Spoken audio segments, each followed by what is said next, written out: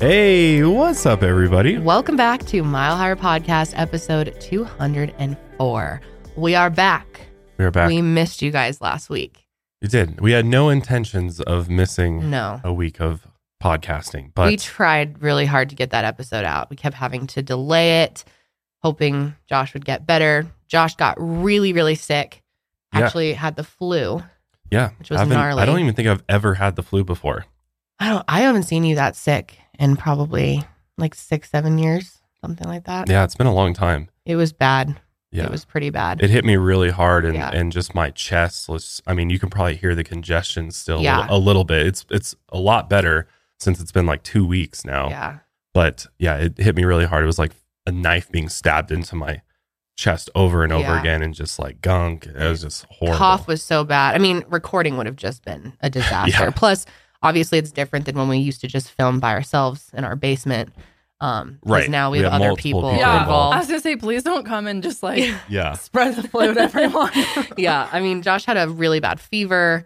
It was gnarly. And then I got something. Janelle and I both got something the past week. Yeah, just some weird shit. Yeah, I don't know. Like some type of cold. I don't think it was like the flu. Definitely mine not. wasn't. Like I didn't really feel like I was super fevery or anything. No, I never got a fever. It was like my throat and like kind of achy. Nose.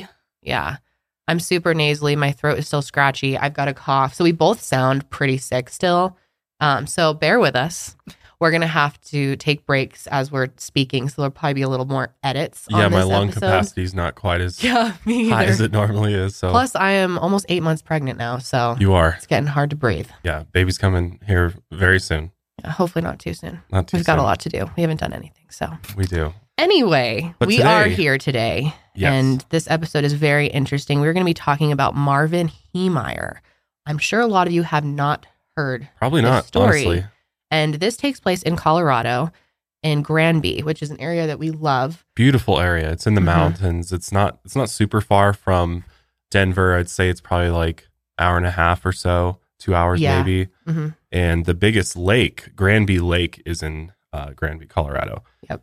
We went there, I think, a summer or two ago, and last summer, got a pontoon boat. And it was fun. Took the dogs out there, and it was it's beautiful up there. I mean, it's just a little mountain town, and so the story of Marvin Heemeyer is a really interesting one because people have a lot of mixed reactions to the story, and what goes along with Marvin Heemeyer is his Killdozer, basically a bulldozer rampage that he goes on, and it's interesting because there's a lot of factors that sort of play into what led him to to do this. And so there's a lot of interesting things that we're going to take a look at with this one. But yeah, I don't think a lot of people have heard of this story. I mean, I didn't even heard of it, and we live here in Colorado. So yeah, I mean, it was a little bit, You didn't heard of it? I ain't heard of it yet. So I'm surprised my dad didn't tell me about this story. Yeah. It'd be something right up his alley. Your dad would be interested in for sure. So yeah, that's what we're going to get into today. Well, let's just go ahead and jump right into the story of Marvin Heemeyer, and let's take a look at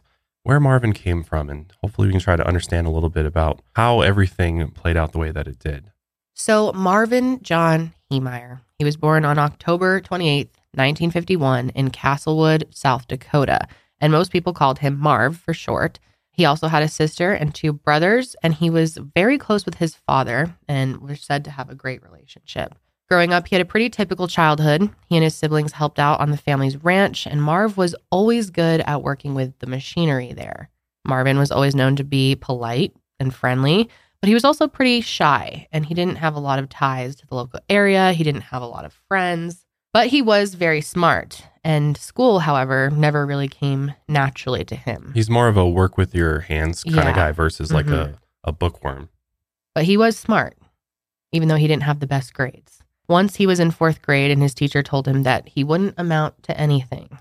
What kind of teacher tells their student they're not going to amount to anything? That's a great way to encourage your students to succeed in life. Pretty wild there. After Marvin graduated high school, he decided to enlist in the U.S. Air Force, and he was transferred to a base in Denver during the early 70s. And while he was there, he realized that he had a natural talent for welding. He also fell in love with living in the mountains. Marvin promised himself that he'd make Colorado his forever home one day. And in 1977, he was actually honorably discharged from the Air Force, so he decided to buy a home in Denver. Marvin used his welding talents to land a mechanic job at Scotty's Mufflers, a chain of muffler shops in Denver. He and one of his coworkers decided to buy one of the locations themselves in 1978. But after a year, the Scotty's Mufflers chain went bankrupt, and Marvin and his partner couldn't keep the shop going, so they sold it in 1980. And Marvin used that money to open his own shop in Boulder, Colorado. Marvin leased the muffler shop to a man named Doug and his wife. And according to Marvin, Doug was a former alcoholic who cleaned up his act and was looking for a job. He was sort of on a probationary period before Marvin agreed to lease it out to him. Marvin spent 6 months on vacation while he looked for a house to buy, and eventually he did find one. He found a nice, pretty cheap property in the mountains with great views.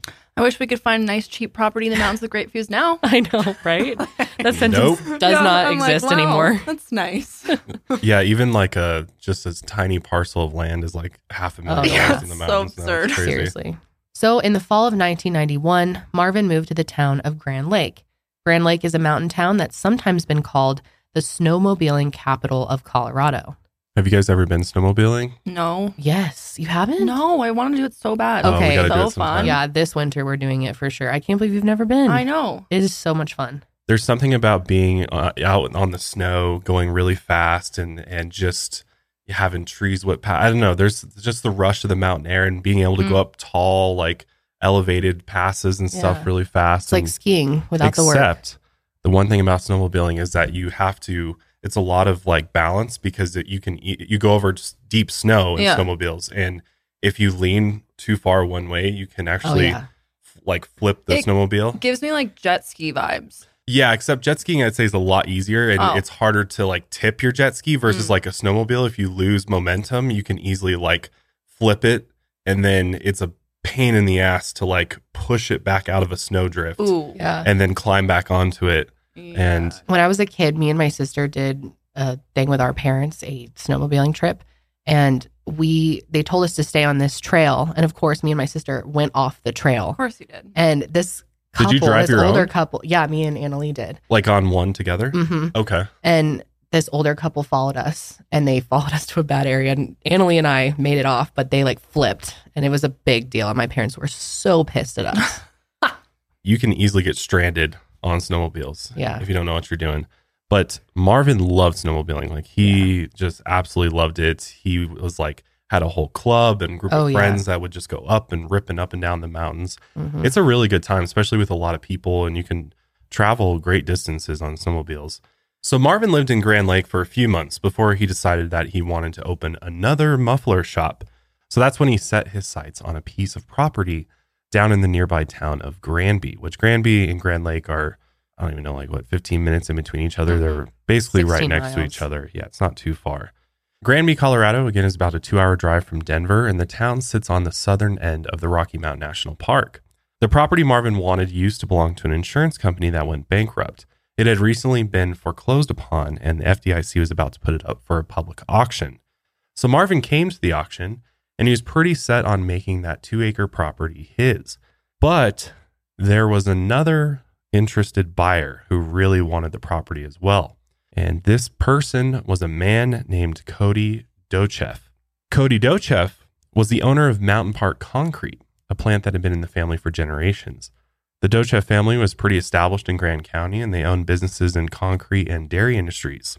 Cody had also been in the business for about 3 decades at that point, so they're very, very established in this area. The foreclosed property was right next to the Mountain Park Concrete plant. He and his partners wanted to create an indoor concrete plant on that lot next door. His business partner, Gus, planned on financing the property, and Gus didn't want to pay more than $50,000 for it, but they figured they weren't going to have to spend that much anyway.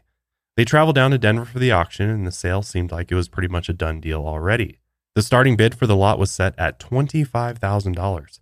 When the auction started, Cody bid $35,000, and he thought, you know what, that'd be a good enough bid to scare away any other buyers. But Marvin didn't flinch at the price, and he immediately bid $37,000. Cody wasn't bothered at first, so he raised his bid to $38,000, and they thought that this would scare Marvin off. But again, Marvin raised his bid, this time to $42,000. Gus wasn't going to bid any higher, so Marvin won the auction. Marv was pretty satisfied with the deal he got, but Cody was not happy that they lost the property. And after the sale, Cody went right up to Marvin and introduced himself. He told Marvin that he had just bought his property and he was not happy about it, Marvin tried to fix the situation, and he told Cody that he could buy it off of him for $66,000 if he wanted it so badly. But Cody, didn't want to pay that much and angrily refused. That was the first time Marvin had ever met Cody Dochev. Marvin said that Cody was rude, arrogant, and just an all-around asshole. He was pretty shocked by the way Cody had yelled at him. And this guy, come to find out his name was Cody Dochev, he came back there and introduced himself to me about the rudest, most arrogant person.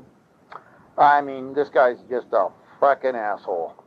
Come back and just introduced himself kind of by just giving me a tongue lashing for about 10 minutes about, who I thought I was and what I was going to do with the property. And I explained to him I was buying it for John Kleiner. And he said he wanted the property. And I said, well, I'll tell you, I'll sell you the property. I said, we were going to pay $66,000. And, I told him I was selling it to John Kleiner, who was going to start an automotive store there. And he didn't want to have anything to do with it. He said, bullshit. He says, I only got Gus Harris was his buddy there sitting beside him, I guess. And Gus was sponsoring the whole financing on this thing, and Gus wasn't going to pay more than $50,000 for it. So throughout this episode, we're going to be playing a bunch of different clips from these tapes that Marv recorded of himself. Mm-hmm. It's pretty interesting, and you'll find out why he recorded these tapes later in the episode, but I just wanted to put that out there. But in the end, Marv just sort of brushed it off. The property was his, and Marvin quickly got to work on it and started another successful muffler shop. Back in 1991, the population of Granby was only around 1,000 people. It was a small town, so most people there kind of knew each other. I mean, in 1,000 people's town, you're going to know everybody. So, the thing with living in small towns is, and I know you two don't know what this is like, but I lived in a very small town, maybe like 5,000 people or so. Everybody knows everybody's business. And every time you go to any of the stores, businesses in that area, you always run into people that you know. And there's like good things about that. Obviously, there's a sense of community and there's kind of a comfort level to knowing everybody. But at the same time, it can create a lot of tension very easily as well, especially if you don't get along with certain people. Obviously, a lot of people in the town knew who Marv was, and they knew that his muffler shop was the best in town. Some even said he was the best in potentially the whole state. Marv was a likable guy, and most people in town got along with him pretty well. He was also pretty well known locally for being the best welder around. Marv took a lot of pride in his work, and his skills got him a lot of customers. He genuinely enjoyed his job. Plus, in the winter, business normally slowed down, so he could take more days off.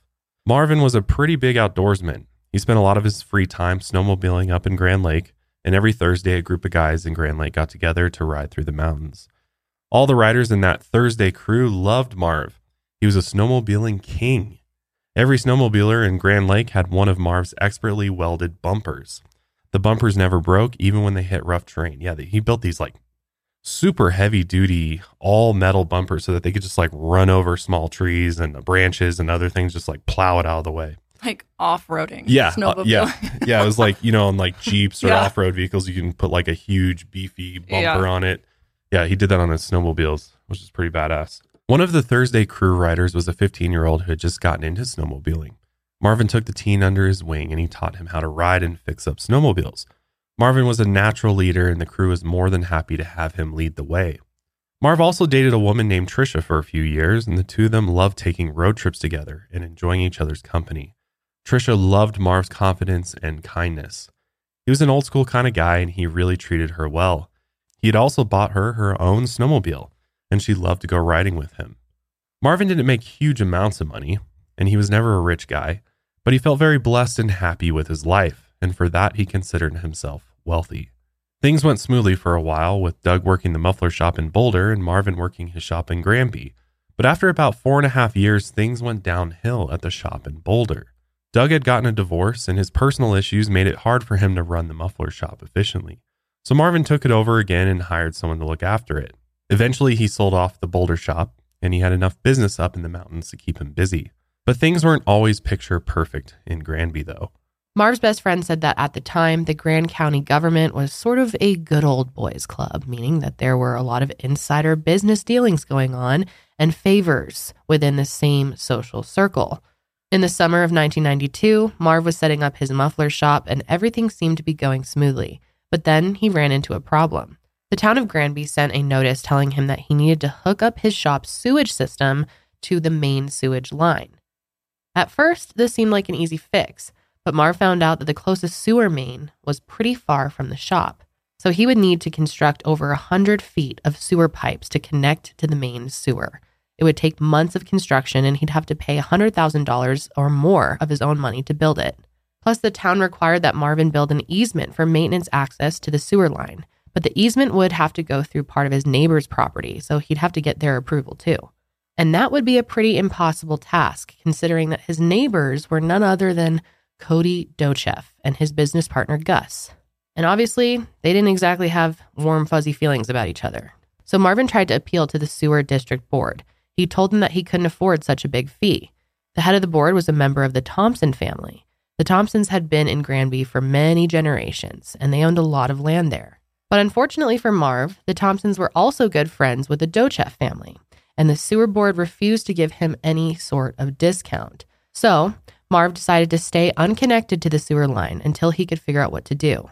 Later that year, Marv tried to work out a deal with Gus. Marvin claimed that Gus refused to grant him the easement, but he agreed to sell 2 acres of his land for $40,000. That way Marv could at least start construction. But 3 months went by and Gus never followed up about the deal. Marvin decided to stay unconnected to the sewer line since he didn't have much of a choice. Marvin also had some issues with a local journalist named Patrick Brower. Patrick was the editor of Sky High News, and he reported on the Dochev's conflict with Marvin, and Marvin accused him of writing negative stories to hurt his business. But Patrick denied that accusation and even tried to smooth things over since he didn't have any personal issues with Marv, so he agreed to run a free ad for Marvin in the paper worth $200. But that still didn't settle Marvin's bad feelings toward him. In 1997, things started to get even worse. Gus officially sold the concrete plant to Cody Dochev, and now Cody and Marv were neighbors. Marv tried to talk to Cody and bury the hatchet, but Cody wasn't interested. Marv decided to make Cody an offer. He'd sell him the muffler shop for $250,000, which was $20,000 less than what it was appraised for. That way Marv could move on to another community that might be more welcoming of his muffler business. According to Marv, Cody said that he'd think about it and get back to him, but he never did. Cody's side of the story is that he agreed to pay $250,000, but Marv raised the price to $375,000. Cody agreed to that price too, but then Marv backed out again. This time Marv wanted $1 million for the land, and obviously Cody said no. Then in 1998, the Dochev started construction on a new large concrete plant, and Marvin was not too happy about this at all. The plant was going to be huge, and it would create a lot of traffic and noise around his shop. Plus, there was going to be a ton of dust and pollution blowing right into his property. All of that was going to really hurt his business, and Marv still wanted to try and work things out until he realized that Cody had pulled sort of a trick on him. There were 21 acres of land south of Marv's property that were undeveloped. He wanted to use part of that area to make a parking lot for his customers and connect the shop to the main sewer line. What Marv didn't know is that Cody actually used a zoning loophole to snatch up 2 acres of land just south of the muffler shop. The little-known loophole was called spot zoning. This meant that the Dochevs could get the land exempt from the normal zoning laws as long as they proved the land served a specific community purpose. Marv didn't know that the Dochevs had gone and done that, and by the time he found out, it was too late to protest the town council's decision. Before we continue with more on Marv's conflict with the Dochevs, we're going to take a quick break, and we'll be right back. So by July of 1999, Marv was able to get a lot of locals to oppose the concrete plant's construction. They gave speeches at the town hall meetings and argued that the plant would hurt Granby residents. The pollution would contaminate their air and water supply. The loud noise and traffic problems created would be a huge pain in the ass for people who lived nearby. But Cody argued that the plant would create a lot of new jobs and bring a lot of business to the area. And in the end, the town council decided that they would approve the construction, but Cody would still have to follow some pretty strict restrictions. The town council felt that it was a good compromise, but it definitely didn't help solve Marv and Cody's beef. Things got worse, much, much worse. That same month, Marv saw an advertisement for a bulldozer auction in California.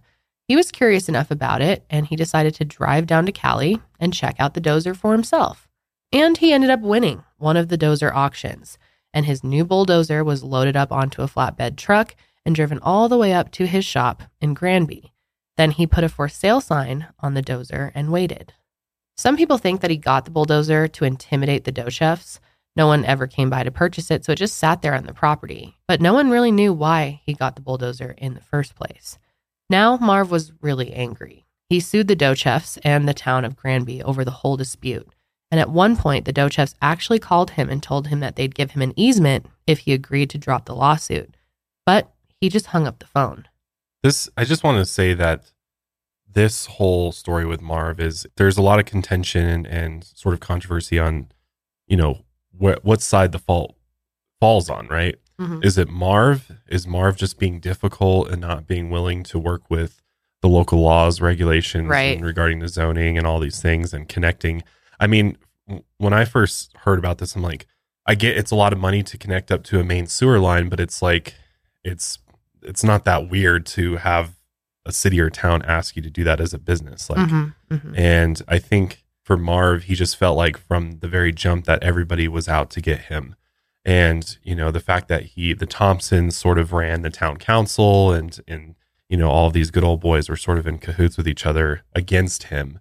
It was his perspective on the whole situation. But when you look at the other side, they all said, we were all nice to Marv. We've all been very reasonable with him.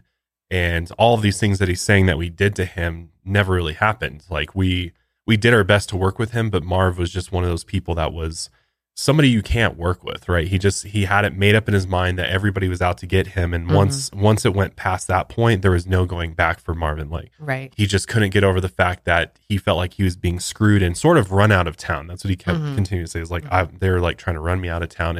And like, it's hard because I get both sides. I get like they were trying to work with him, but also I get Marvin's perspective in that in small towns. I mean, if you live in a small town, like there are families who have been there for generations, and those families really run the town and they run the area around it. And oftentimes they own the local businesses, they own the land. And so like, I know I experienced firsthand, like families that have been there for generations, they kind of get priority over everybody. Yeah. And if you're a newcomer or you're somebody who's an outsider in their eyes, you kind of get shafted a lot of the times. Yeah. And there's a lot of small town politics that come into play. And I think it's kind of a combination of things here. I think it's both small town politics, but also I think Marvin just feels like they're also trying to run him out of town. So he's getting pissed. In November of 2002, the town of Granby informed Marvin that he was violating their sewage requirements, and they were going to be fining him $100 a day until he connected to the main sewage line. Plus, until he connected, he wasn't allowed to run his business. So he angrily wrote out a check to the town to pay for the fines. And in the memo, he addressed the check to the Cowards and Liars Department. I kind of love it. Savage, man. But it just shows, it shows his mindset at this point. He's like, screw you motherfuckers. Yeah, this is very You're trying to run me him. out of town. Marvin was absolutely furious, clearly, and all he needed was the approval for that easement, and he claimed that Cody Dochef refused to give it to him. So now he was stuck. His lawsuit ended up getting dismissed. Marv wanted to appeal the dismissal, but his attorney didn't want to, and that made him even more mad, and he accused his attorney of milking him for money. But a lot of his actions really didn't make sense to people. After all, if his attorney wanted to gut him for money, he would have just agreed to appeal the case. Yeah, he would get even more money that way, but he didn't. He was like, I can't do anything else.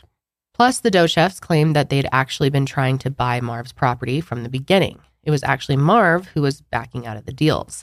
Marvin believed that he was out of all options, and in 2003, he decided to auction off the property and all the shop's equipment so that he could get out of Granby. So he ended up selling off all his equipment, but his bulldozer and the property itself didn't get any buyers. The shop was now empty and basically unusable.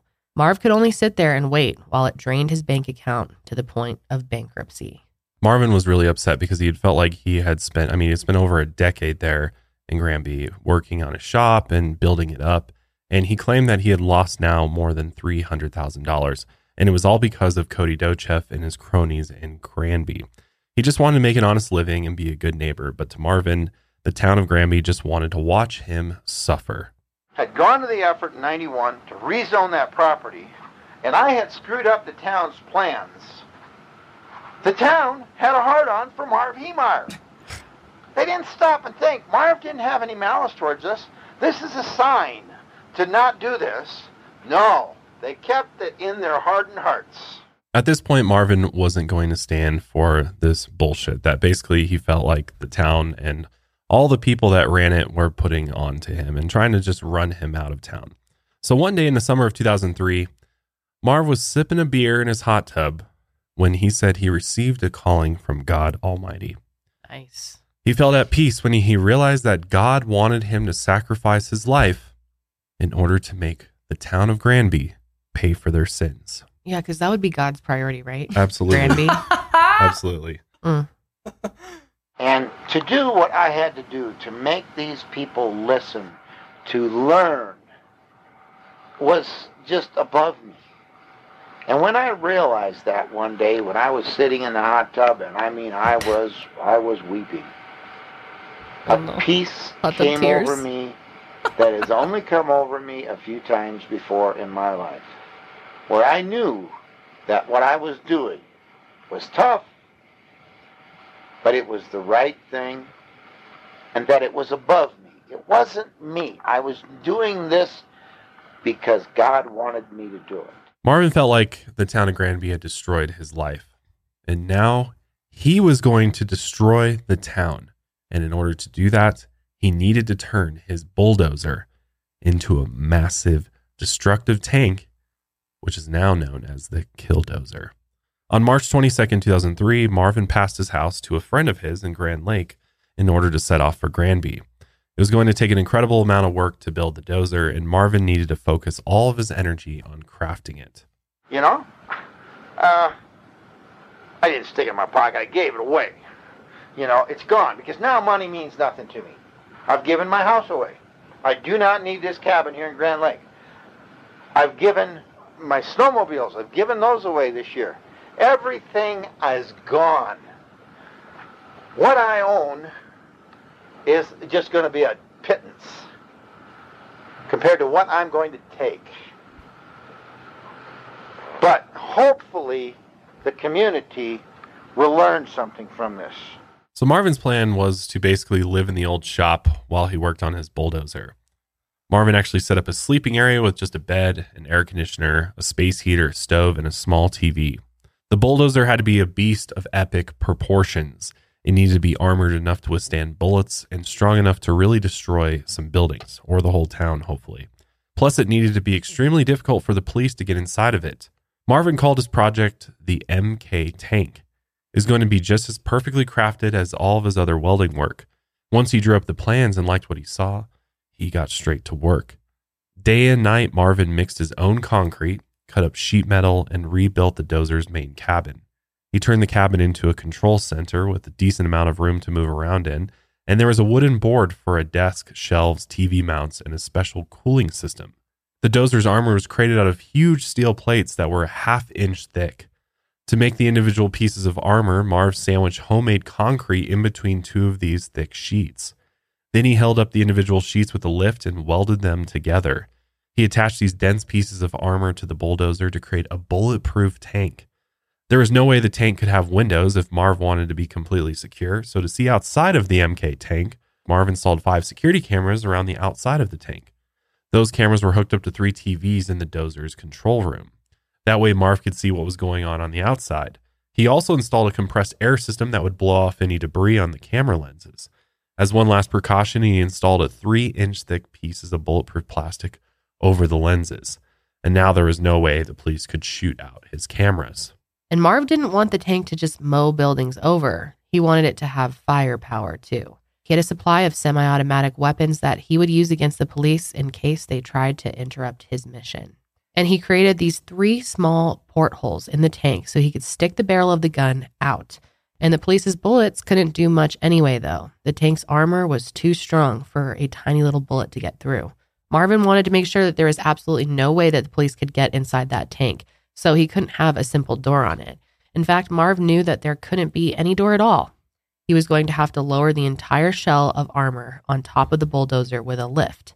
That meant that Marv couldn't get outside of the bulldozer himself. Once he was in, he was in. There was no getting in or out of the sealed tank. So Marvin knew that his revenge mission would be the last thing he ever did. And as you can probably imagine, building the MK tank took a huge amount of time. The construction also made a lot of noise. So Marv decided to start sleeping during the day and start working at 5 or 6 p.m. That way, all of the businesses next door would be empty and he could just work in peace. And this was a pretty risky plan. It was going to be very hard for him to not get caught building this tank. So Marv installed security cameras around the outside of his shop so nobody could drop by unannounced. In the fall of 2003, one of the owners of the town's trash company worked out a deal with Marvin. He bought the 2-acre property off of him for $400,000. And apparently, the trash company had that sewer line hooked up by the end of the next day. But Marvin was still using the shop, so the trash company agreed to back rent the warehouse to him. They had no idea that he was using it that whole time to make the MK tank. One day, some of the trash company's representatives dropped by to check on the property. The only thing Marvin could do was cover up the giant tank with a blue tarp. But the lift he used to make the tank was still sitting out. When the reps got inside the shop, they asked what Marv's lift was. And Marvin explained that it was a cooling system he was creating that improved engines. And somehow the reps bought that story. Marv couldn't believe his luck because they could have literally busted him so easily if they had just looked under the tarp or they didn't believe Marv's explanation. I had this all bullshit story, and they went along with it. You know, I said, I couldn't believe it when they walked out the door. I'm safe. How come they didn't catch me? It was right there under their nose. Well, I wasn't supposed to get caught. Not yet. Maybe I will. Maybe this whole thing will come to stop early. That's the way it's supposed to be. I will accept that. By the time the winter of 2003 rolled around, Marv had already made a lot of progress on the tank. He decided to take most of the winter off so that he could do what he loved most, snowmobiling. After all, it was going to be the last winter he'd ever experience. During the beginning of 2004, Marvin's father passed away. He was pretty heartbroken over his dad's passing, and he attended the funeral in South Dakota. Out of all the Heemeyer siblings, Marvin was affected the most by his dad's death. He felt more alone than he had ever felt before, and it was easy to tell that he was deeply, deeply sad. I feel pretty worthless, and I know I probably shouldn't, but to know that for 10 years, the people in the town of Granby did not want me there. And the fact that I was making good money by the 99, within, 6 years after I started that business, that I was making a pretty good income, I'm sure made them very jealous. I'm sure everything about me made them jealous. I'm sorry that they felt that way. That is a bad way to feel. I wasn't trying to keep up with the Joneses, I know. I say that, maybe that's not true. I was always trying to be the Joneses. Do it my way. Look at me. See what I do. This is what I've done. You all have the opportunity to do what I've done. I haven't done much. I graduated from high school to 28th of my class of 29. It's no big deal. I wasn't intelligent. I wasn't smart. I wasn't stupid. But I wasn't educated. I didn't have the knack to sit in a classroom and be a bookworm. I don't know why. I may have. I don't know why. But God built me maybe clear back in the 4th grade when I broke my arm. Because that's when my grades started falling off. I don't know. He had this plan clear back then. Maybe, if you believe in predestination, which I do, maybe it was planned before I was born. Listening to Marv's tapes is it's hard because, and what's just so crazy about it is it sounds like he's talking to somebody, he's almost explaining himself to somebody else, but he's literally just talking to himself, just into a tape recorder. And he sounds like he's being interviewed. Yeah, doesn't he? It sounds like he's being interviewed, and he's just, there's something sad about it. He just seems like such a lonely guy. The guy lived alone for a long, long time. He had a girlfriend, Trisha, for a little while. But, for the most part, Marv was alone a lot of the time. Mm-hmm. And it just seems like as time goes on, he's just getting more and more paranoid about everybody else around him and what they think of him and that they never liked him over the 10 years that he lived there. And people in the town and people that knew him were like, yeah, that's just not true. We all liked Marv. We all had a good relationship with him, and yet Marv feels like he's all alone and nobody likes him, and he's got a lot of issues. He definitely wrestling with a lot of thoughts. He does. Marv went up to his father's ranch for the very last time, and and he took a selfie from his ranch visit. And in the photo, you can really just see how broken he is. There are tears in his eyes, and his facial expression is just filled with pain. Marvin was already an angry man, and now he was grieving on top of all that. All those strong emotions made him more and more sure of his plan. And it looks like it's going to be. Because the one thing that I have wanted to do is get caught. I had hoped that somebody would catch me, and that this whole thing would stop. And that would be a good sign for me not to do it. I haven't played the lottery a lot, but I've hoped that I would win the lottery. And I could forget this whole thing. I could move on, because then I would have my $300,000, and I would have my life back, and I could live the way I want to live. But I had that money. This cabin was bought and paid for free. I didn't have a rental payment. People will say that, why did he do that? He had such a good life. He had a better life than me anyway. Well, I can understand that to a point. It's not what I deserved. You meddled in my business and took what I deserved away. You took advantage of my good nature. Well, I think there's something you should learn here. For as good as a man can be, also can he be as bad. Another thing that Marv did was give away his entire $400,000 in sale money from the property to his father. And now that his father had died, all that money would be split between his siblings. And we think he did this because of the rampage that was going to ensue and all the damage that was going to be caused. He did this so that his estate couldn't be sued and they could collect that money from him. So he virtually had no money to his name. At this point, everything was set, and it seemed like his life on Earth was reaching its natural conclusion. So I'm thinking, well, this is good. I get it inside. Now I can build it. Must be what I'm supposed to do. Put it inside under the guise that, it's wintertime. I'm not going to be here. Everything's sold. I don't have a muffler shop anymore. I'm going to go snowmobiling. I got to keep it out of the weather, and I got to keep it away from the friggin' criminals down there in Granby who are going to come by and sabotage it, which did happen to my place more than once in the 10 years, 11 years that I was down there. People would steal different things and so forth. I mean, it's a sick town. Other than have the store that I had in Commerce City, the muffler shop, which got broke into one time, I never had any problems with theft in any of the businesses that I ever owned, or any of the shops that I ever run. But in Granby, I had problems. After he got back from the funeral, Marv started creating sort of a manifesto. And part of this manifesto was written out on the Dozer's old for sale sign. He also started recording some cassette tapes, which we have been listening to, talking about his, quote, holy mission. And Marvin wrote his most famous quote on the sign.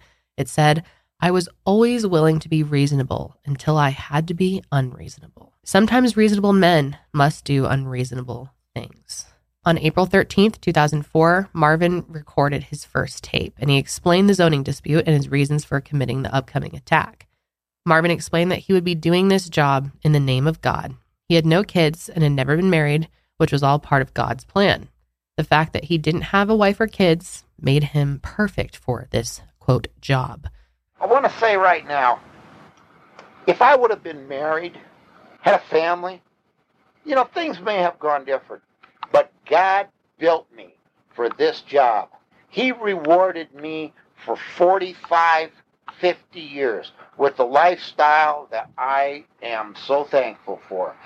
And it's unfortunate, the poor people in Granby, so many of them were so jealous of my lifestyle that I could come and go as I pleased. Well, God blessed me in advance.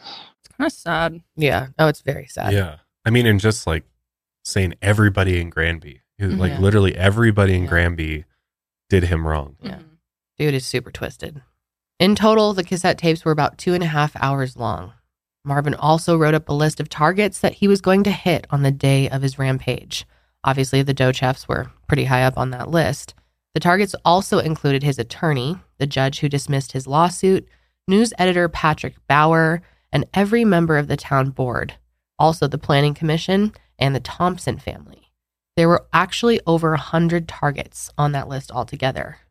Those who made me your enemy, they are the guilty ones. The Thompsons are guilty. The Dochefs are guilty. The Granby Town Board is guilty.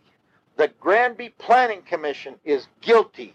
My neighbors are guilty. It took all of you 10 years to get me. And you got me, no doubt about it. I got screwed big time. We talked today about it to Dave Patner. He knows I got fucked. And he knows that they do it. And they get away with it. There's nothing you can do about it, he says. Well, I'm going to do something about it. Even the town's Catholic church had made the list of the guilty. Marvin thought that the town didn't care about their neighbors because everyone was Catholic. He's a cowardly bastard. He's a Catholic. And I think they are some of the biggest cowards I have ever met. I've known it for years. They have a different idea. They read from a different Bible. And they believe, I truly believe that they believe the only way that they can stay on top and give the Pope his money and all this stuff is to keep their neighbor down. So after a year and a half of hard work, the MK tank was finally complete. And now it was time to bring the wrath of God to Granby. But you gave me license to come back at you. You taught me how to act towards your neighbor. And that's how I'm going to do. And you will learn this lesson, that is not the way to do it.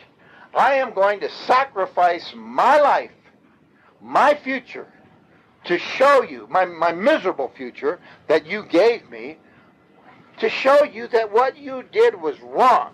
So now Marvin had pretty much got out everything he wanted to say. He had built his tank. He's ready to go. And we will get into what happened on June 4th, 2004, as soon as we take a break.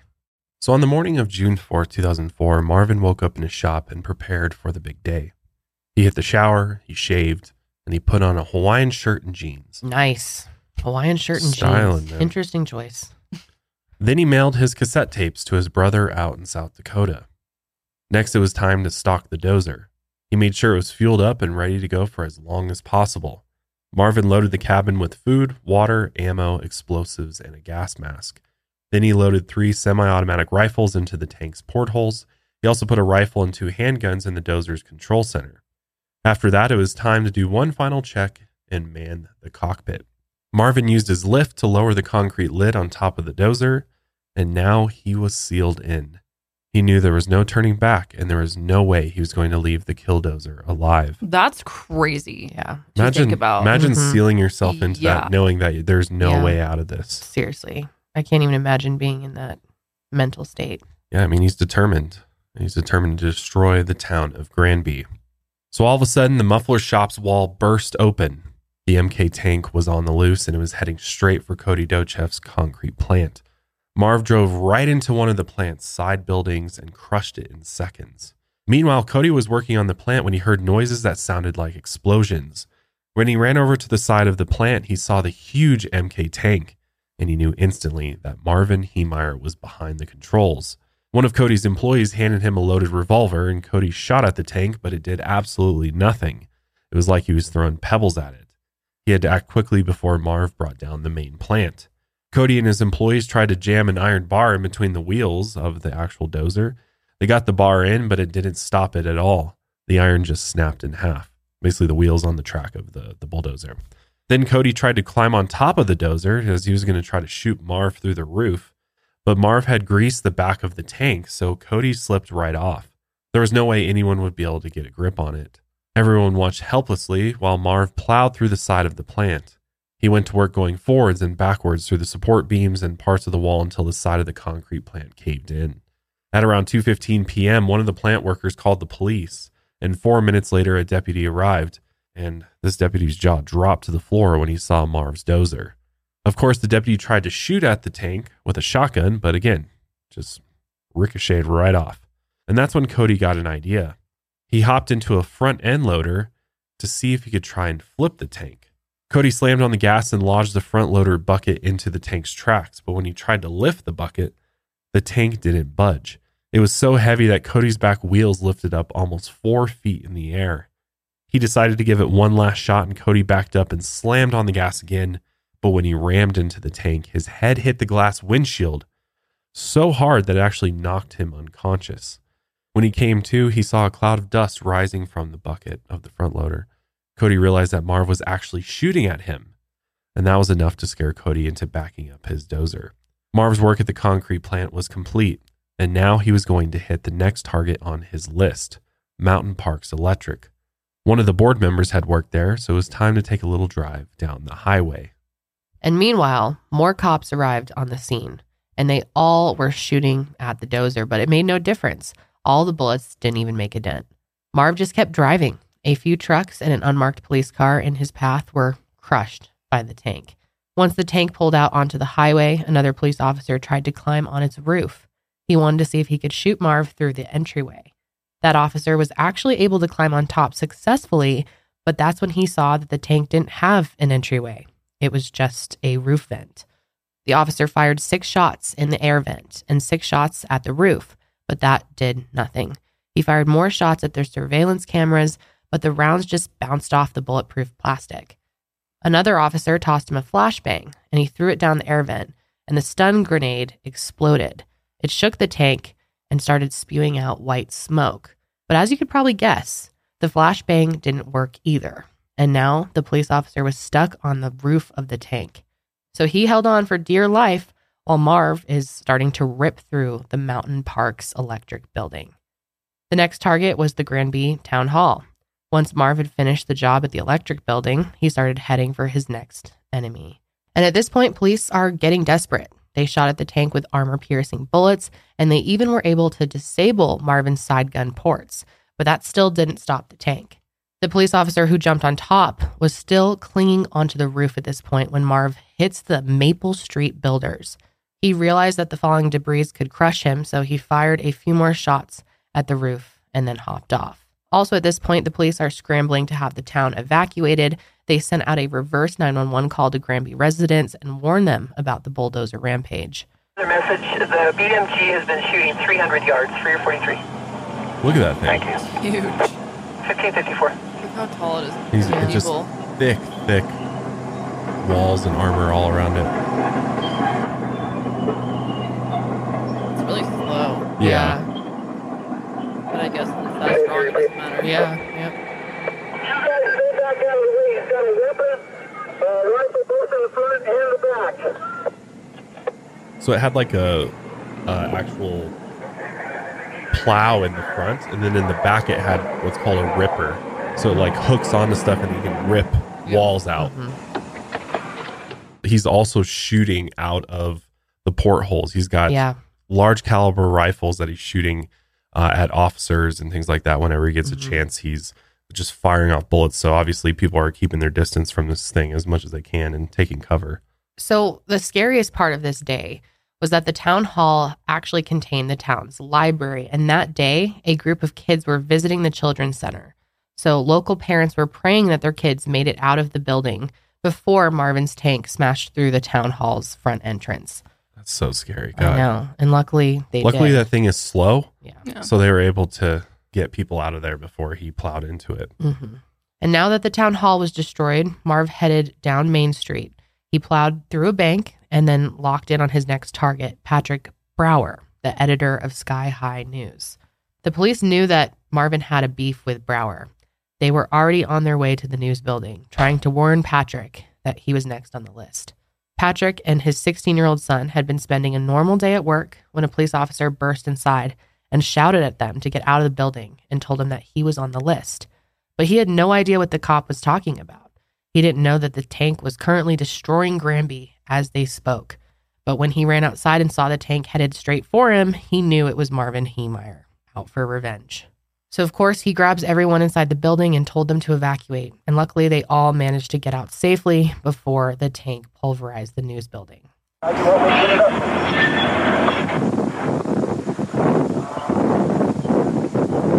There he goes.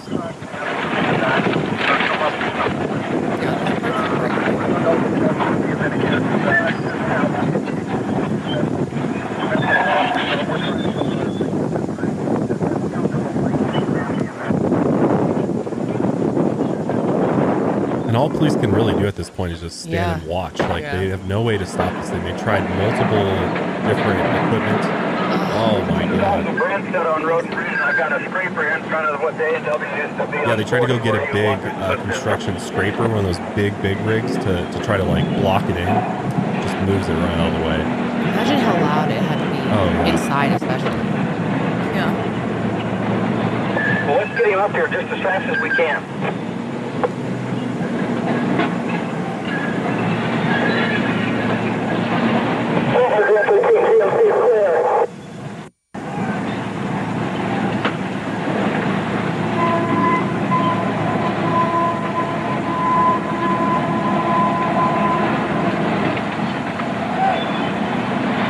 All cars on Cottonwood, R8 and Grand 2.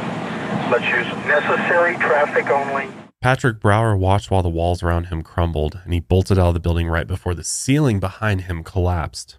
At the end of the day, Patrick was still a committed journalist, and he actually managed to snap a few pictures of the tank. But when Marvin saw him through the security cameras, he grabbed a hold of his gun and aimed it right for Patrick. The bullets flew right past his head, and he was luckily able to get to safety before his photo shoot nearly cost him his life. Got a fire truck down there finishing it up right now.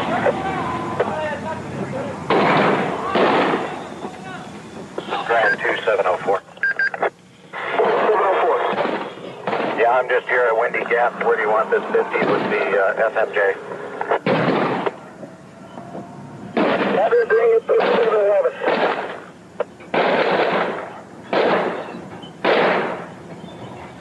I didn't copy that.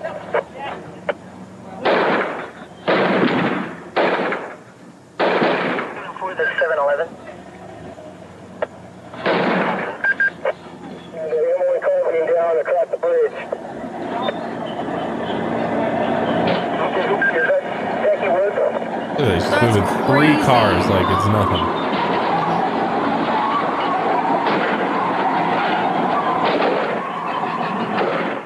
Marvin was on the run again, and this time he was heading towards another likely target, the Thompson family. So the police called up the Thompson boys and warned them to evacuate their house. The boys weren't home at the time, but their 82-year-old mother, Thelma, was. Would you call 887-3710? That's the Thompson residence. We think the vehicle is the bulldozer's headed there. We need to have everybody evacuated out of the Thompson's residence. I copy it, 1548. Green 5, need you to start helping evacuate houses on this block. Like, it's really only that loud when he's plowing through shit. Yeah. Otherwise, it's not that loud. It could be the camera's not picking up that much. It's super old camera. I'm heading back to his location by the substation. They called Thelma and told her that a bulldozer was headed for her house and that she needed to get out of there as soon as possible. At first, Thelma thought it was a joke, but the police were able to get there just in the nick of time before Marvin showed up. And when Marvin showed up, his tank plowed right through the house, and it only took a few seconds for the dozer to turn it into a pile of debris. The Thompsons' businesses were next on the hit list. Marvin went and destroyed their offices, warehouses, and rental properties. At one point, he pushed an Excel Energy pickup into a building and folded it up in half. Easy, too. Super easy. Crazy. News crews started to show up to the scene and capture footage of the attack. People began to form crowds on Main Street, and they all watched in complete shock while the dozer ran right through the town. One of Marvin's friends heard that a madman was driving a bulldozer through town, and instantly she knew it was Marvin Heemeyer. And he talked with me about doing this back in January, and just in a conversation while we were having dinner. And, of course, I thought that he was just kidding. I had no idea that he would follow through with it and continue. Bonnie, without giving us his name, and please don't, tell us, when you did talk to him and he was planning this, according to you, did he mention the buildings he was going to hit, the specific buildings? No, he just said that the people that caused him harm, that he was going to, I'm trying to think of how I put it, that he would pay them back for what they had done to him. And you really thought he was just kidding? I mean, come on. Yeah. But think about it. If somebody told you that, would you believe them? I mean, nowadays, looking back, obviously now with all the crazy stuff we have going on now, we're all like hypersensitive to that kind of stuff. But like back in the 90s, did people, when people said crazy things like that, did frustrating. They believe I hate when I hear things like that someone knew. Yeah, totally. I mean, it's like if you hear something that is concerning, you think say Marvin something about was it. The type to kid? I don't know. I mean, he was basically saying he's going to seek revenge on these people. I don't know. But if you only knew Marvin as like this nice, loving guy who was like, who never had done anything violent or didn't have a criminal history or anything like that, would you? And he was clearly upset about something, you know, he was upset. And people say crazy shit when they're upset too, right? No, it's true. It's like, I feel like you can only blame her so much. Yeah. The police are trying to figure out how to stop Marvin in his rampage, and they were using their heaviest artillery. But the dozer was just too strong, and things started to get more and more dangerous as time went on. Marvin was headed towards independent gas now, and the situation could have gotten very deadly very quickly. Independent Gas was a company that made giant propane tanks, and all these tanks were lined up right next to each other in the warehouse. It was also located right near houses and a senior living facility, and if any of those tanks ignited, it would cause an explosion that would kill everyone in the immediate area. I mean, we're talking like a huge bomb going off. Marvin arrived at the plant and started to aim his guns towards the propane tanks, but the tank's armor made it too difficult to aim the guns properly.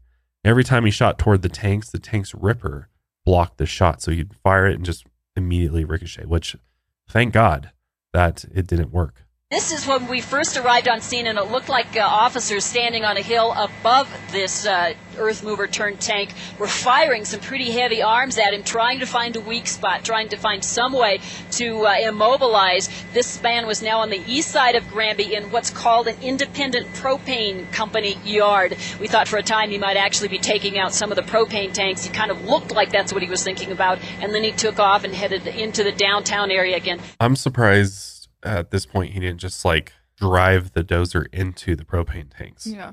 Because that probably would have set one of them off. And I mean, obviously it would have killed him too, but it was interesting that he just decided to like keep firing off his guns at it. Well, he's still gonna get through his list. Right. He was gonna, I guess that's why he didn't do that. But it was a small miracle that the gunshots were just ricocheting off of the dozer's ripper. And it probably saved a lot of lives because of that. Once Marv realized that he couldn't shoot the tanks, he moved on, but police were still trying to stop him in his tracks.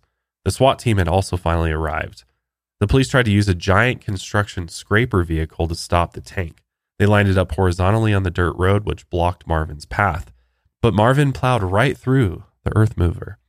It was pretty much powerless to stop this rampage. Then Marvin drove towards the Gamble's hardware store. One of the owners of the shop was on the town board, so Marv definitely wanted to take their business out. Look at the person who's inside. We never did, and I think that because he geared this up, outfitted it to act like a tank, that he has a very tiny kind of point of view that he could see out of. We were skeptical when we first arrived on scene that there was any way for him to fire any weapons out of this, and I think that's exactly the case. What you see on top of there is debris, some venting, a whole lot of cinder blocks. He's actually pushing cinder blocks. These are remnants. This is debris from the buildings he's taken out over the course of the past hour or so prior to when these pictures were taken. Now, if you'll stay with us, he has just headed westbound again. This is tape. He has just again headed westbound into the downtown area. Right there may have taken out a radiator. He doesn't stop for light poles. He doesn't stop for buildings. He takes out the corner of the copycat store. Again, this is right in downtown Granby. And then the Gamble store next to this became another prime target. He backed up while the radiator's smoking, while he has any power left. He's going to attack that Gamble's appliance store. Many of the stores, the buildings, the offices that we have seen him take out apparently seem to have some rhyme or reason to him, some kind of history, some kind of ongoing gripe that were part of his problem with the city officials and some of the other business owners in Granby. He's going to turn around here and make one last stand and shove that Caterpillar into the Gamble's appliance store. Lou, according to some witnesses, he reportedly also is armed with a machine gun. Can you see that from your vantage point? We think there is absolutely no truth to that. We were hearing different reports, some along those lines. We also heard reports that at one point they were trying to get an armor-piercing machine gun brought in from Hot Sulphur Springs, which is about 10 miles down the highway.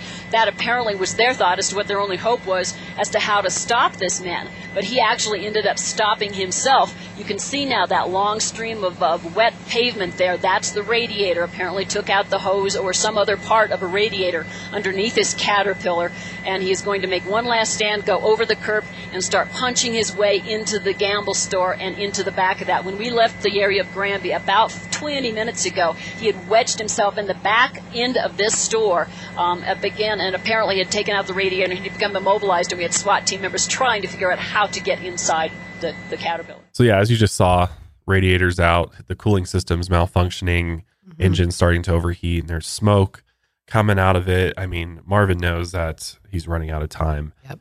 This cloud of smoke also made it very hard for him to see, but he still pressed on. He was determined to finish the job.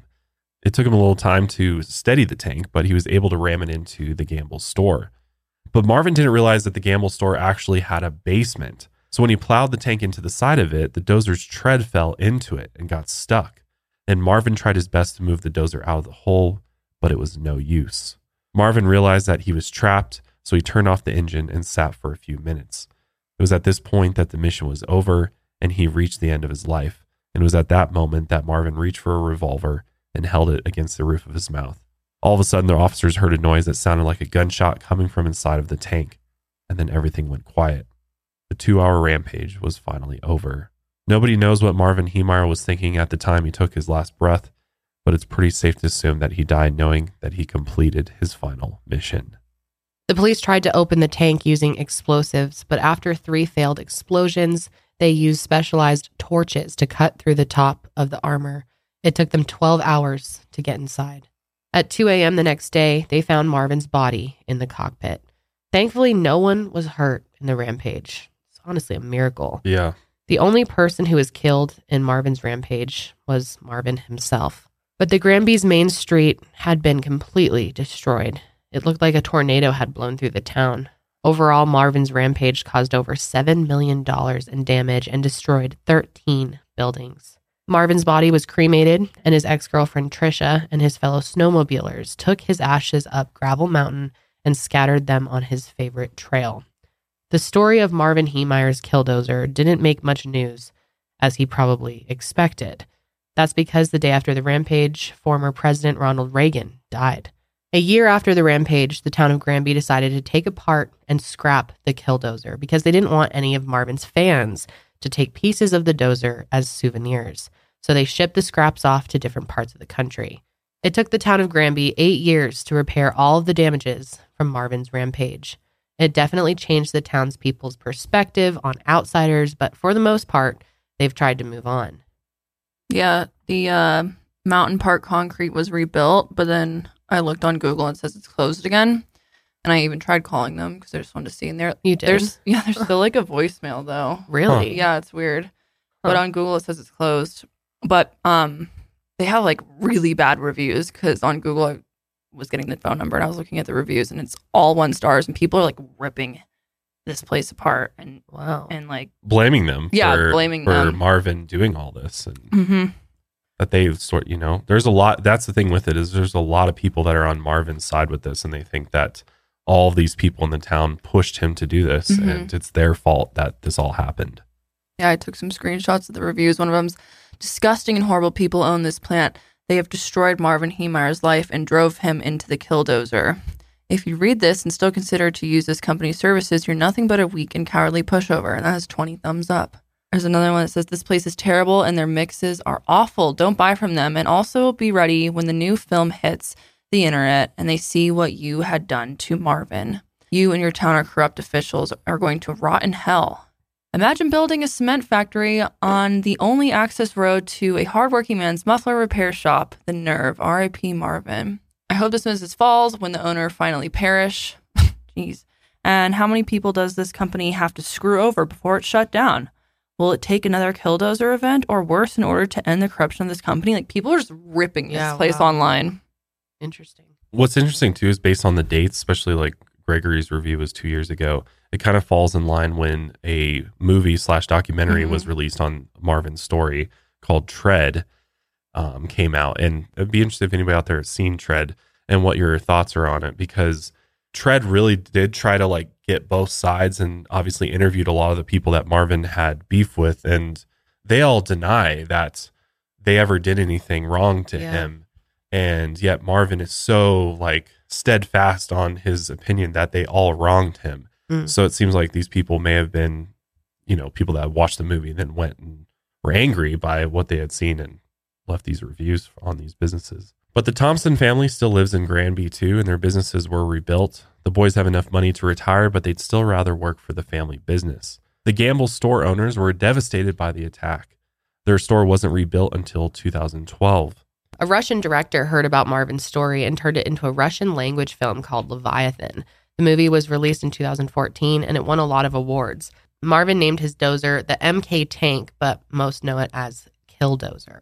The name Killdozer came from the public. There was an old movie from the 70s called Killdozer, where a demon-possessed dozer goes on a killing rampage. One of Marvin's targets on the list, Patrick Brower, actually wrote a book about the rampage. It was adapted into a documentary and named Tread, which was released in 2019. Today, Marvin has become kind of an American folk hero. A lot of people see him as the vigilante who gave the town what they deserved. He's become kind of a patron saint of the little guy, like the little guy against the big guy or the government. Yeah. But Patrick doesn't think people should remember Marvin Heemeyer as a hero at all. So, is Marvin a hero? Mm-hmm. What do we think? I don't know, guys. Well, he didn't kill anyone else, obviously, but himself. Yeah. But he could have.